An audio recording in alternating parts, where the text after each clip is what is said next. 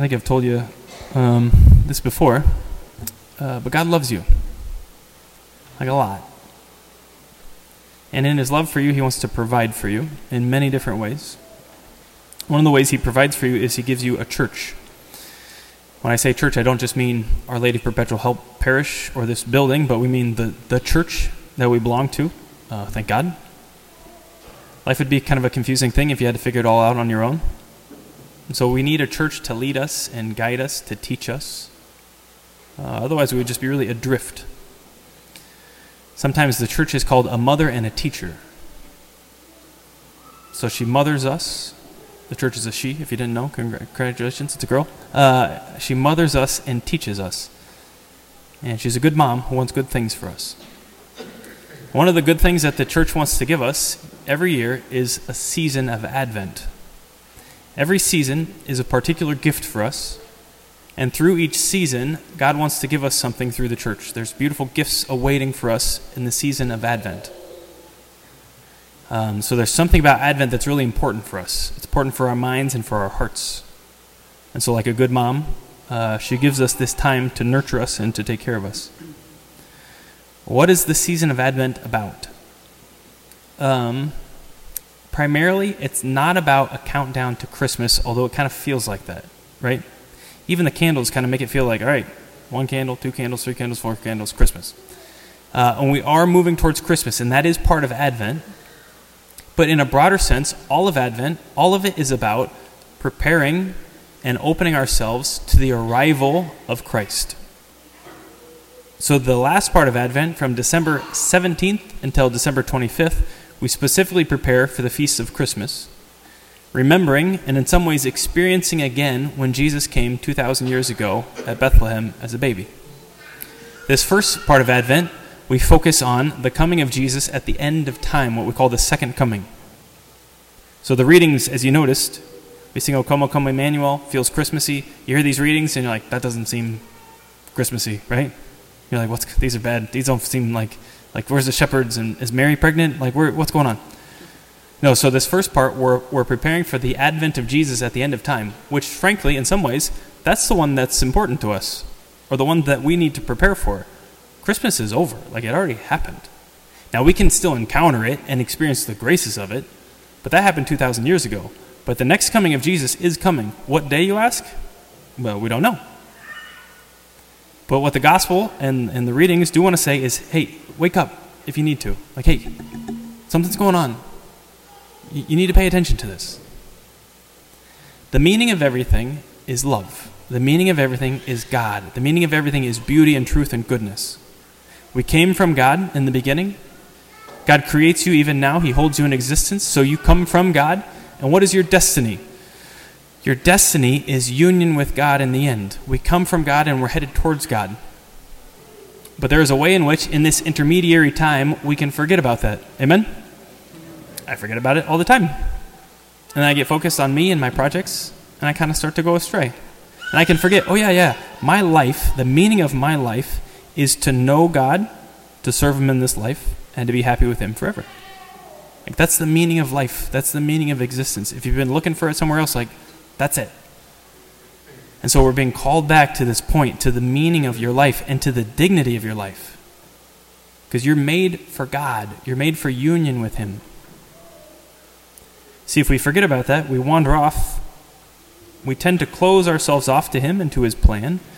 And we say, no, this is what I'm going to do. I've got my plans and I want to be in control and I'm doing my thing. And if that's how we approach life, if that's our disposition, then when He shows up, it's going to be a bad day. It will not be a day of rejoicing. We're not going to like it. But what if it doesn't have to be that way? What if we let our hearts hear this news that infinite love is waiting for you? That you're made for infinity. You're made for infinite beauty. You're made for goodness. What if God Himself, hear me out, what if God Himself wants to give Himself completely to you? What if you're made for Him and He's longing for union with you? What if every experience that we experience of love, of friendship, of communion, of relationship, even of romance, of marriage? What if all of those point beyond themselves to what we're truly made for, which is infinite love? And what if infinite love has a name and a face, and his name is Jesus? And he's in love with you. And he wants to give himself totally to you. When we think about the coming of the Son of Man, the coming of Jesus at the end of time, the second coming, we know that he's coming to judge all things, to make all things new, to make all things pure. We know that heaven and earth will come together. There will be a new heaven and a new earth. But I think sometimes we forget, why does Jesus come? Why is he coming at the end of time? He's coming to give himself to you. Infinite love, God himself, wants to give himself to you and give you everything he has. The experience of his coming depends upon how we live just the normal stuff of life. So just the mundane, the normal, the day in, the day out, the way you treat your family, the way you do work, the things you think about through the day, the way you spend your time, that's the place where we prepare for his coming. Because Jesus isn't just coming at the end of time. When else is he coming? Always. In your life, please hear me on this one. This is very important. At every moment, Jesus is coming towards you and wants to give himself to you all the time. We know that at every Mass, Jesus gives his body, blood, soul, and divinity to you in the Eucharist. That's just crazy. So Jesus' heart is towards you all the time, and he's aching to give himself to you all the time. He's always thinking about you. He's always towards you, and there's a real way in which he's always moving towards you. That's why St. Paul says in the second reading, what does he say? He says, brothers and sisters, hey, you know the time. It's the hour to wake from your sleep. So he's saying, wake up. Because why? Our salvation is nearer now than when we first believed. Salvation, it's coming. It's closer. The minutes between now, Saturday evening, whatever time it is, 5:23 p.m., right now, there are 23 fewer minutes until Jesus comes than when Mass started. Like, this is real. He's approaching. And again, in us, it's interesting because he could be like 23 minutes left, and we could be like, ooh, right? Not left, less. 23 minutes, I don't know. We don't know when he's coming. But we could be like, hey, 20 minutes less, and we could be like, he's closer. But again, what if he's just coming to love you and to give you all of himself and to receive you as a gift? Then it's like, okay, yeah, like speed it up. Like, I want you to come today. The difference between these people that are experiencing the Lord's coming, two will be doing the same thing. Two men. They were both in a field. They're doing the same thing, but they're going to have very different experiences on that day because of why? Because of whether they've prepared for his coming every day of their life or not. Whether they've already been anticipating it and longing for it. First reading as a beautiful, the opening prayer as a beautiful sentiment.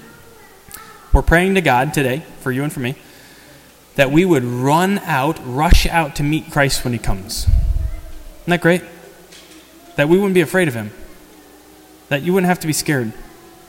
No, that when you hear he's coming, you would rush towards him. That you would run out to him, he says, with righteous deeds. Now, this doesn't mean like you need to do a bunch of good deeds and then maybe Jesus will love you. No. But we rush forward like a proud kid who's like, when their parents come back from something, they're like, look what I did, you know? Like, I made you something. I remember my dad would go on trips. When he would come back, I just like want to show him stuff around the house. Like, he hadn't been gone that long. I didn't have new stuff sometimes. It was just like, hey, here's my truck. He's like, yeah, I know your truck, you know, weird kid. But there's this way in which you want to like show him stuff, you know? Your kids go to school and they come home and they're like, look, I drew something. So the prayer is that we would rush forward to meet Jesus when he comes. That we would have righteous deeds. We'd be like, look what I did for you and with you, because he's here, he's now. And then we would be gathered to his right hand and made worthy to receive his kingdom. I don't know why that's a beautiful image. So what does the church want for you? Not that you have to be afraid. No, that you would so long for Jesus' coming that on the day he comes, you're going to rush towards him. You're going to get to show him the little things you did. They don't have to be huge. He's got the heart of a lover, so it can be very small, and he sees that as beautiful. And that he would gather you to his arm, gather you to his side, and then give you the kingdom. That would be nice. Amen? Today, today, Jesus is coming towards you. With all the love he's going to have on that day. He has it now for you. Infinite love. And his heart is crying out to you, asking that you would let him come close to you today. And he doesn't want to hurt you. He doesn't want to take something away. Now, he wants to be very gentle, but he wants to draw near so that more and more your life and his life would just be one thing. You would just do everything together. That he would surround you with his love, that you'd never have to do anything alone. That you would know in every moment that you're just good and you're loved. He wants that right now, to draw close to you, to gather you to his side and to step with him into the kingdom. Why do you want to be in the kingdom? Because in the kingdom there's a Father. And that Father wants to be your Father. And he is. He already is. But he wants that to be really real. Like really, really real. There's a way in which now in these days God is hidden. And we receive Jesus in the Eucharist. That's him. We can see it, but it's like, yeah, but I want to see his face, you know?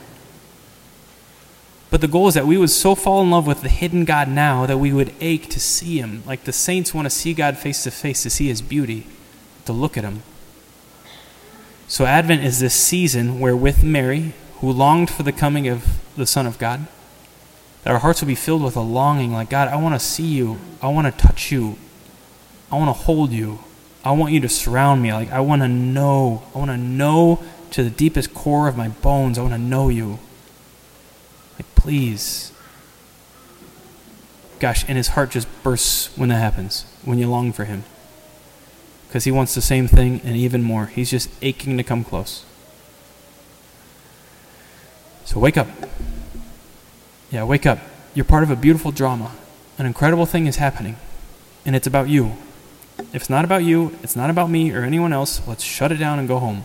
But it's about you. God is coming for you to give himself to you. Yeah, so let's be ready to receive him, to rush out with joy. Because he wants to come really, really close. Today, tomorrow, and then one day he's going to come definitively, and he'll never leave. Never, ever. I'll give you a moment to pray. I'd like you to say some simple words that in some ways there's a desire in me that the whole church would take up these words and just continually praise God and cry out to him with these words. They're very simple. We learned it from the early church who was deeply in love with God, and it's just the words, "Come, Lord Jesus." Please come. Gosh, what it does to God's heart when his church cries out for him to come close, to come be with. Come, Lord Jesus, please come. So in the silence of your heart, I'd like you to say those words to him and notice how they feel. Maybe they feel like, yes. Maybe they're like, ooh. That's okay. You can notice that. But if you would just say to him, come, Lord Jesus.